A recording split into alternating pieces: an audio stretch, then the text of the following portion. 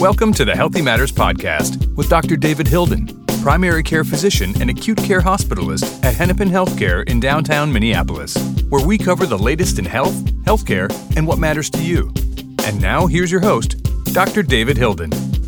Hey everybody, welcome back to the podcast. This is episode 10, where we're going to tackle the myriad myths of medicine. Can I go swimming right after I eat?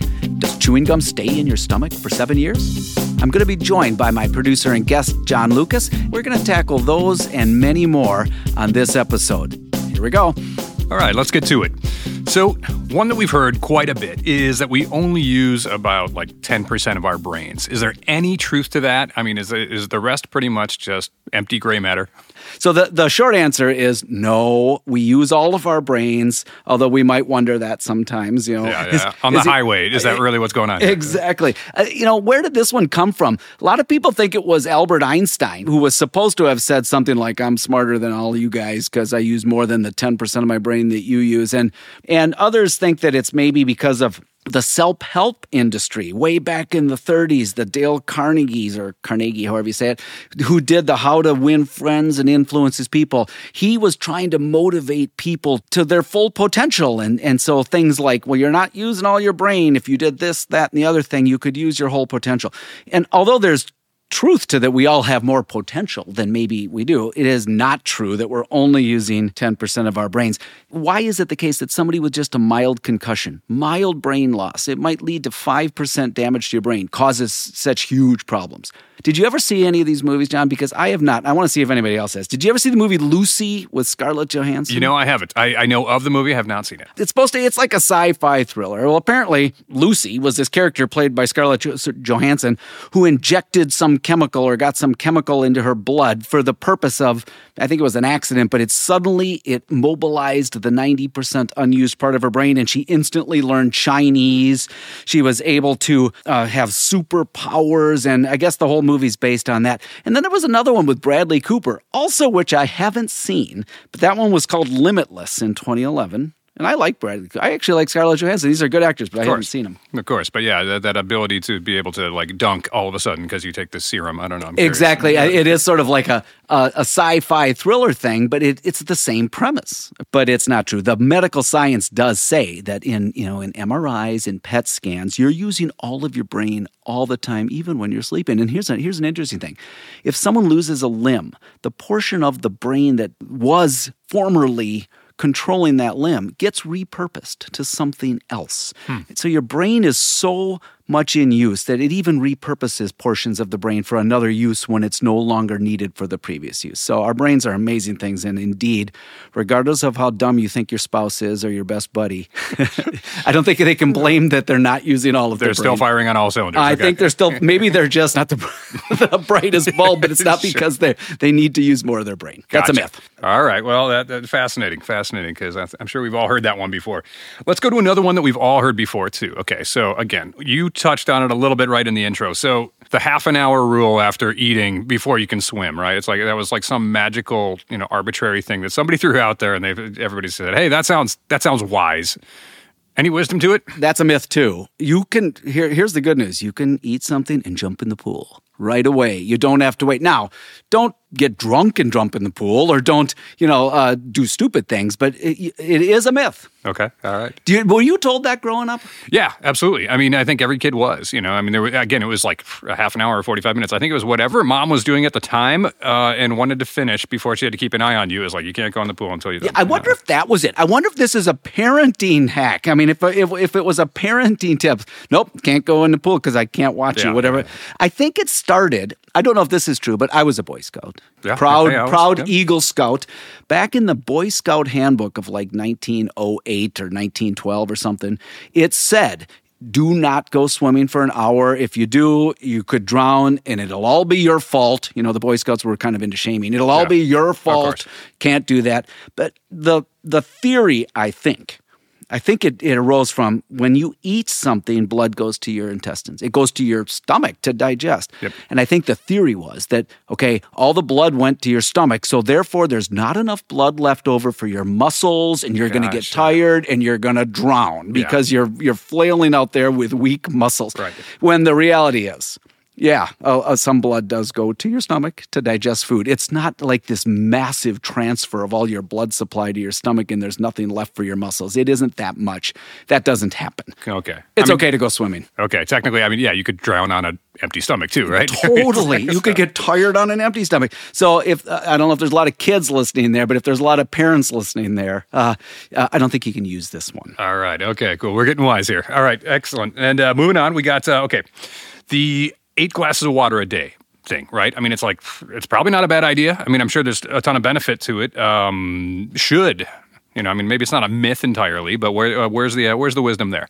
Right. It is a good idea to stay well hydrated. So let me start out with that. It's a good idea to stay well hydrated. But I think we sometimes take it a little bit too far. There is no scientific evidence that you have to drink 8 glasses of 8 ounces a day. That 8 by 8 equals 64 ounces a day of water. That's a complete myth.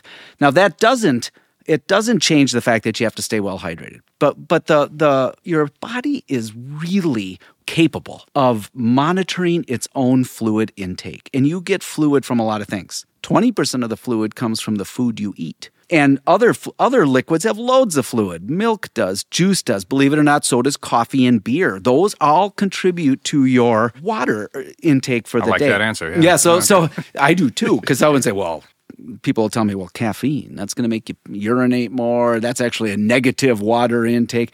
That is not borne out by the facts. Okay. What you need to do with your fluid intake is drink when you're thirsty.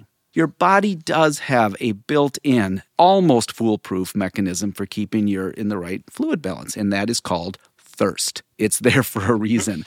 Water is a good option. Don't get me wrong. Mm-hmm. It's better to drink water than a sugared pop or an extra beer or even coffee. Water is probably the best thing to drink. And when you're thirsty, drink till you're not thirsty anymore. Okay. That is what we generally tell people. There's benefits to staying well hydrated. You probably lose weight if you drink water before eating. You probably have a little bit of appetite suppressant. So it's probably a good idea to fill your stomach with some water. It's probably better for physical performance. So if you're a runner or an athlete, of course, you need to be well hydrated. There's some evidence that being well hydrated adds 2 to 4% to your physical performance. And so there's all those things. It reduces constipation. It reduces headaches. It reduces kidney stones. It's a good idea to stay well hydrated. That part is true. There's a resident physician who works with me. His name is Seth. I won't embarrass him more by saying all of his name, but he walks around with one of those Yeti things, those Yeti pots? Yes. But his is like the size of Iowa. It's this huge jug. And I'm thinking, dude, that's a little bit over the top, isn't it? It's going to be a long day. I can't even lift that thing. It's so heavy, and you're carrying around a gallon of water. And, the guy's well hydrated. Kind of impressive. I'll tell you that. Here's a fun fact I heard from somebody. I don't know where I heard it. Watermelon is 91% water. Eggs are 76% water. So you get water through all these other things. The point being, foods and your regular diet are adequate. Use your thirst as your guide, and I think you'll be okay. Gotcha. All right, cool. And let's try another one here. So hair and fingernails continue to grow after death. Is that true? Is this a myth? Okay, so I've heard this, but I never believed that one. In fact, that one I think is kind of an older one, but I have heard that people think, okay, you die, your fingernails keep growing. I mean, I've seen Thriller. They all had long hair, and they did. They were wild and a bunch of hippies. Exactly, right. Their hair's out of control, and their fingernails are long. And I had to look into this one a little bit. Way back in the novel from like the 20s or the early 30s, All Quiet on the Western Front. Yeah, there's a novel about World War I. Yep, they made a movie. They made a movie of it. One of the soldiers in that is thinking about his fellow soldiers dying. And I wrote it down. He wrote, one of the lines from the book says, the soldier's thinking about his deceased comrade. And he says, "It occurs to me that those fingernails will go on getting longer, long after Kemmerich has stopped breathing. I can see them before my eyes, twisting like corkscrews." Okay, so this has been around a long time, and that exactly does not happen. Okay, all right. Now, I think it is good fodder for horror movies and sci-fi thrillers and war movies and great fiction, but it does not occur. So what doesn't happen is that you put your loved one in a casket and they're 6 feet underground and you're wondering if those fingernails and hair are still growing. Most Definitely, they're not. What does happen is that immediately after death, it's a little gruesome, but we can talk about it. Your skin and your body, the fluids dry up, and your skin kind of shrinks a little bit. It shrivels up a little bit, and so the skin around your fingernails might retract a little bit. The skin around your hair follicles might retract, so it might look like you're a little shaggy or your fingernails are a little longer. It's an illusion. They're not. Your skin is alive. Your fingernails and your hair are made of proteins and keratin. They do not continue to grow after you've died. It makes for good Hollywood. It makes for good Hollywood. Sort of like the 10% of your brain one. Totally. Okay, and this is one that we've all thought about at least at one point. Does shaving hair cause it to grow back faster, darker, or coarser? Everybody's thought about this at one point. I think I maybe believe this one. I did. It's not true. We'll talk about it a little bit, but I think even I believed this one just a little bit. But it's not true. When a man or a woman shaves, and they've studied this, they actually had people shave one leg and not the other. And I hope they probably didn't wear shorts or skirts or anything. They're probably wearing pants, but they did it for a long time. Right? Exactly. And they did it come back faster or darker or coarser, and none of that happens. Okay. Your hair follicles don't increase in number simply by shaving them. And so if you don't increase the number of hair follicles, you don't increase the number of hair. So you don't get thicker hair. You don't get faster growing hair. When you shave, you're cutting off the dead part of the hair. It's a protein. The live part of your hair follicle is underneath the skin, and that doesn't get touched. So it doesn't grow any faster. Okay. Does it grow darker? Do you think it does? What do you think, John? I don't know. I mean, I guess I never would have shaved, right? It's like it would have just been an easy way out. Yeah, this one actually seems to be a little bit true, but your hair indeed does not get lighter or darker when you shave. What happens is that your hair might be, including your beard or your leg hair, might be slightly bleached by the sun. It might be a little bit lighter so that when you cut it off at the base, the new ones coming in are your natural color, and it might look a teeny darker than the beard you just shaved off. But the beard you just shaved off has been exposed to the sun for a day or two or three. So fallout and everything else is probably just giving us a nice little tint. Okay. Exactly. That's it. It doesn't come back coarser. That's the other thing. People, what about stubble? Every guy who shaved knows that, and a lot of women who love them like a little stubble. Well, what happens is that your hairs are naturally tapered. They taper off to the end. When you shave, you cut it off at the root, and so your hair, that little stubble, is a thicker little stump that has a blunt end, microscopically, but a blunt end, and it's not like the natural pointed hair that you normally would have. So it comes across coarse and stubbly, and that might be something you're actually after. But if it grows out long enough, it's all going to end up looking if you the look same. like Santa Claus, it's going to look the same. Gotcha. Okay, all right. Definitely a myth, and we're going to get to more of those right after the break. You're listening to the Healthy Matters Podcast with Dr. David Hilden. Have a question for the doctor? Become a part of our show by reaching out to us at healthymatters@hcmed.org or give us a call at 612-873-TALK. And now let's get back to more healthy conversation. And we're back looking at the myriad myths of medicine, and let's take on another one, John. Okay, how about this one? Eating turkey makes people especially drowsy.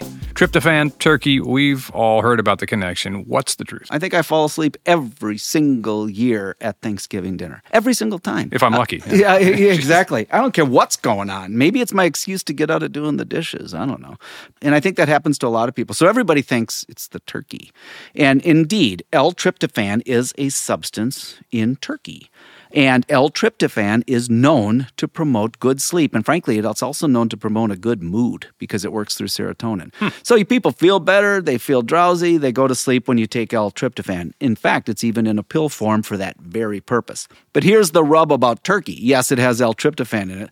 So does a pork chop. So does soybeans. So does cheese, nuts. They all have L-tryptophan, except no one's blaming soybeans for their sleepiness. Right. They're blaming the turkey. Right. So it's probably not the L-tryptophan in the turkey. What it probably is, when you're eating all that turkey, is that you also ate a pound of mashed potatoes. Yeah, and you had a half a bottle of wine. And you had a half a bingo, John. You had half a bottle of wine. Exactly. And so it's all that. You've had all these carbs. You've had way too many calories.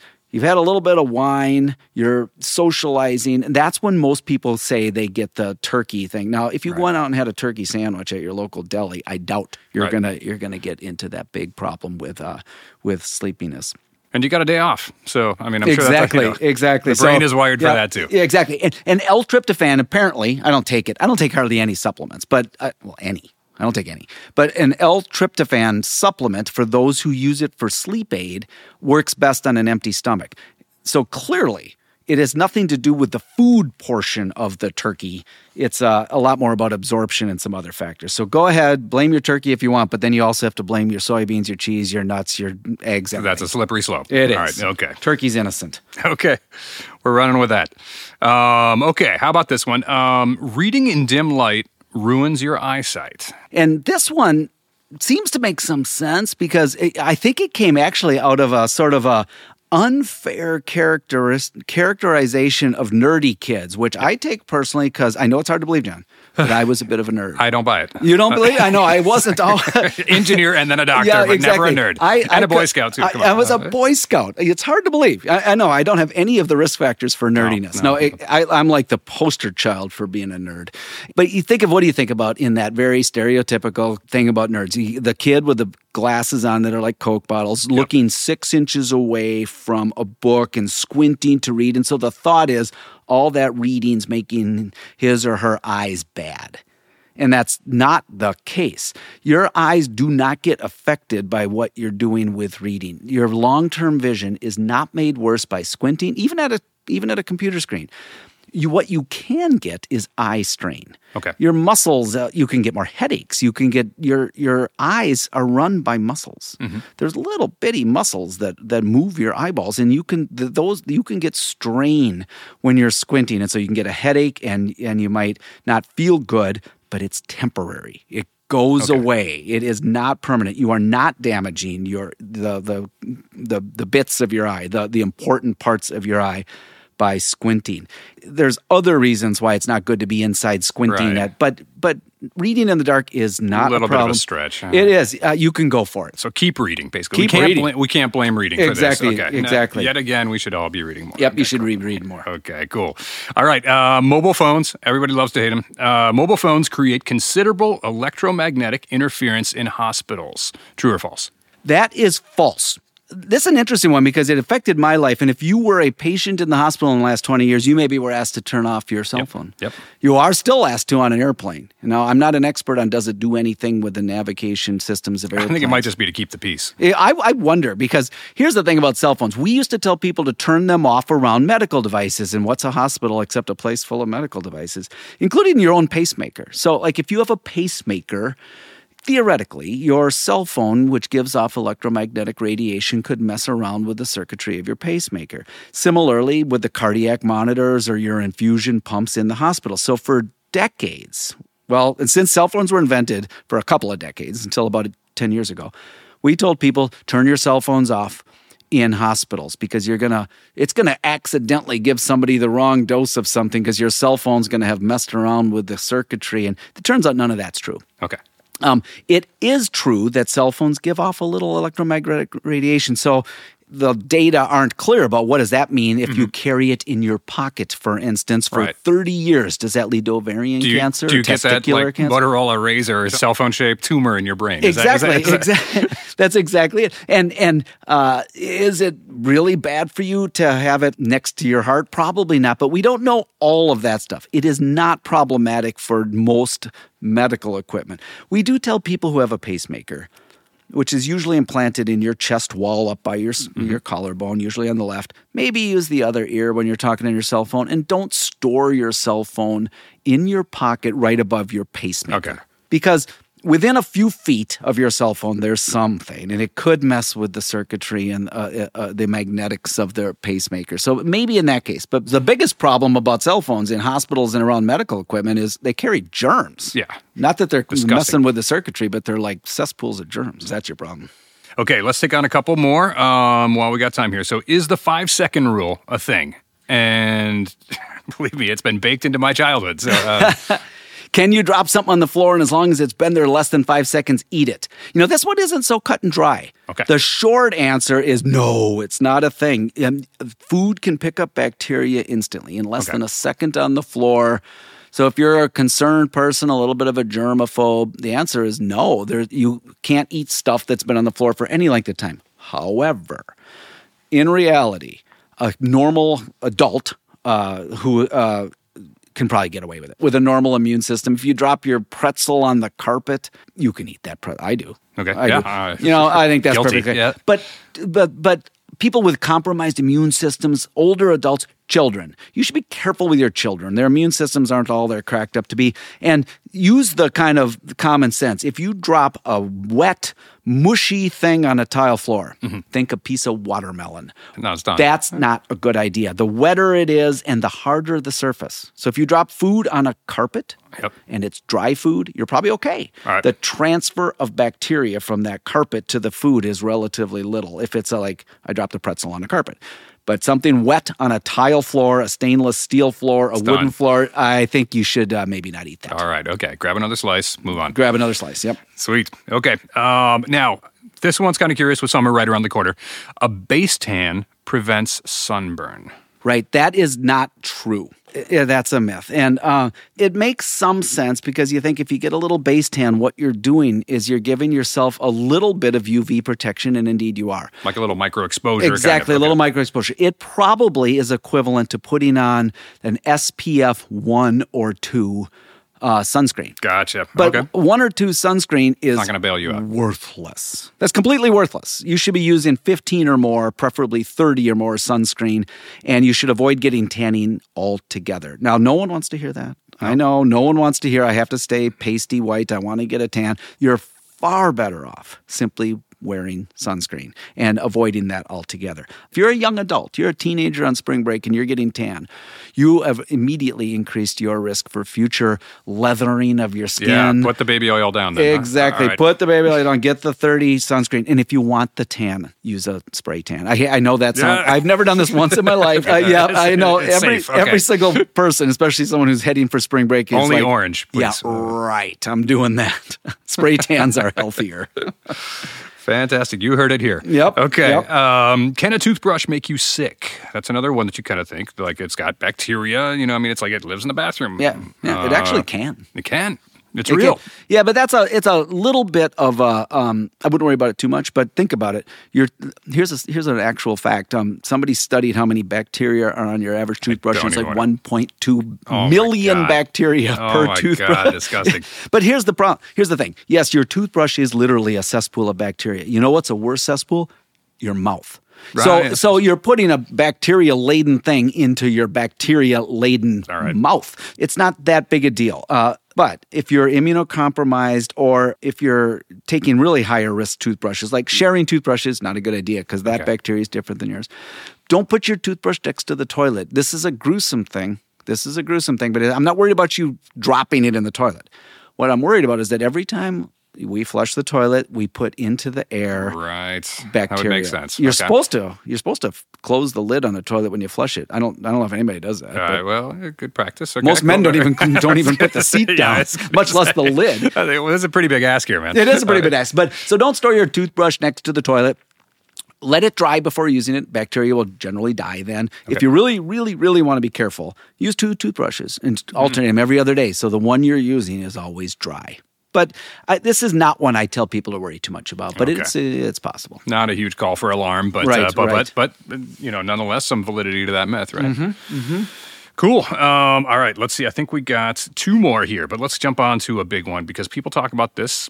I mean, there are schools of thought on this, and I don't know if it's, it's probably worth addressing. So vaccines and autism. It's a thing, like love it or not, it's something that people either, there's some pretty strong opinions about this one. What's the truth? What's the knowledge that we have? Yeah, it is, John. This one's a huge one. And it's the one that I'm dead serious about this one. There's not much lightheartedness in the vaccine story. So full stop, the vaccines for measles do not cause autism or any other vaccines. The one that everyone's worried about is the MMR, the measles, mumps, rubella vaccine that we give to children. And there is no evidence whatsoever, none, full stop, that it causes autism. But it is one of the most dangerous things. I would call this maybe the most dangerous myth of all in healthcare. There was a guy, and I'm going to come right out and say his name. His name was Andrew Wakefield. He was a researcher in Great Britain back in the 90s, and he published a study of 12 children. There were 12 kids, 8 of whom got autism, and he made this connection to the fact that they had gotten the MMR vaccine and therefore said that it's dangerous. 8 kids out of 12. And that got published in Lancet, which is one of the world's preeminent respected journals. If I got published in Lancet, I'd be dancing a happy dance. It's a huge journal. And they published this thing and later found out it was entirely a fraud. It was a fraudulent study. The guy, Dr. Wakefield, was cited for ethical misconduct. He was being paid by attorneys for families who had a stake in the game. It was only 12 kids. He did not make the connection on a scientifically based manner. And the whole thing was basically a fraud. And then he did another study later. These 2 studies have done more to harm the human race or human beings than almost anything because they had legs. It was a minor little thing, but it was in a huge journal. And the population of Great Britain and then the rest of the world started vaccinating their children less because they're rightfully worried about autism. They should be. Right. That makes sense. But yeah, kids are getting the MMR vaccine at the same time they're getting autism. That's just what happens. And it is expected that some children will get autism.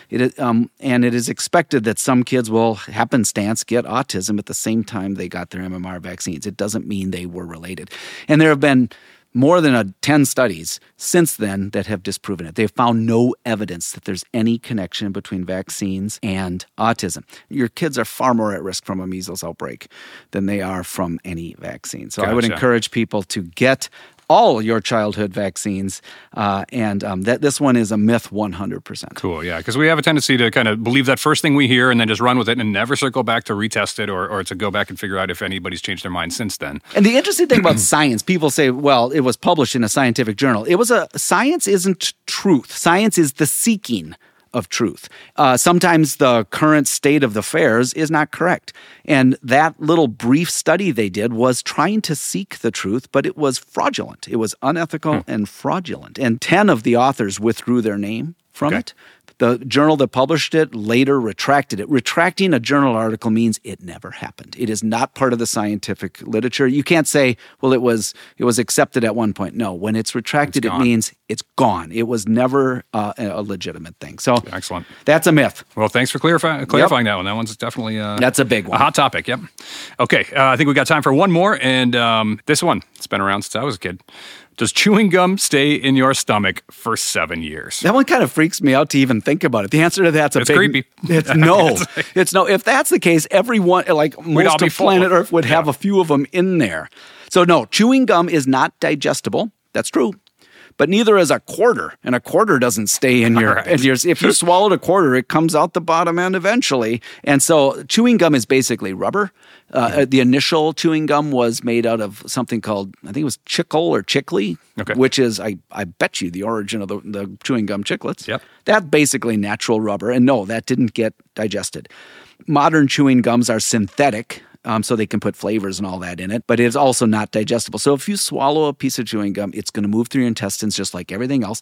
The only caveat to the whole thing about the chewing gum is that if you do have a child who has got a habit for whatever reason of swallowing a lot of it, you could block things up simply from a mechanical. It's just like a plumbing problem. It'll block it. So don't let your child swallow lots of gum. But if they swallow one piece, or if you as an adult do, don't worry about it. That would be kind of a freaky thing, but indeed it is a myth. The gum doesn't stay in your gut for 7 years, regardless of what your mother told you. And she told me a lot. So, and there's no shortage of these myths, and I'm hoping that we're going to be able to do another show like this. Great chatting with you, John. You know, there's a lot of medical myths out there. I hope this was helpful for a few people, and I hope to do a lot more of these. This will be a show that maybe we could do more of in the future and talk about some of the myriad myths in medicine. If you, who are listening today, have a question about something, is this true? Is it not? Is it a myth? Send it in to us. Drop us a line, and hopefully we'll get to it on a future episode. I appreciate everybody listening. I hope you learned something today, and I hope you'll join us for the next episode of the podcast. And in the meantime, be healthy and be well. Thanks for listening to the Healthy Matters podcast with Dr. David Hilden. For more information on Healthy Matters or to browse the archive, visit our website at healthymatters.org. And if you have a question or comment for the doctor, email us at healthymatters@hcmed.org or give us a call at 612-873-TALK. The Healthy Matters podcast is made possible by Hennepin Healthcare in Minneapolis, Minnesota. Please remember, we can only give general medical advice during this program, and every case is unique.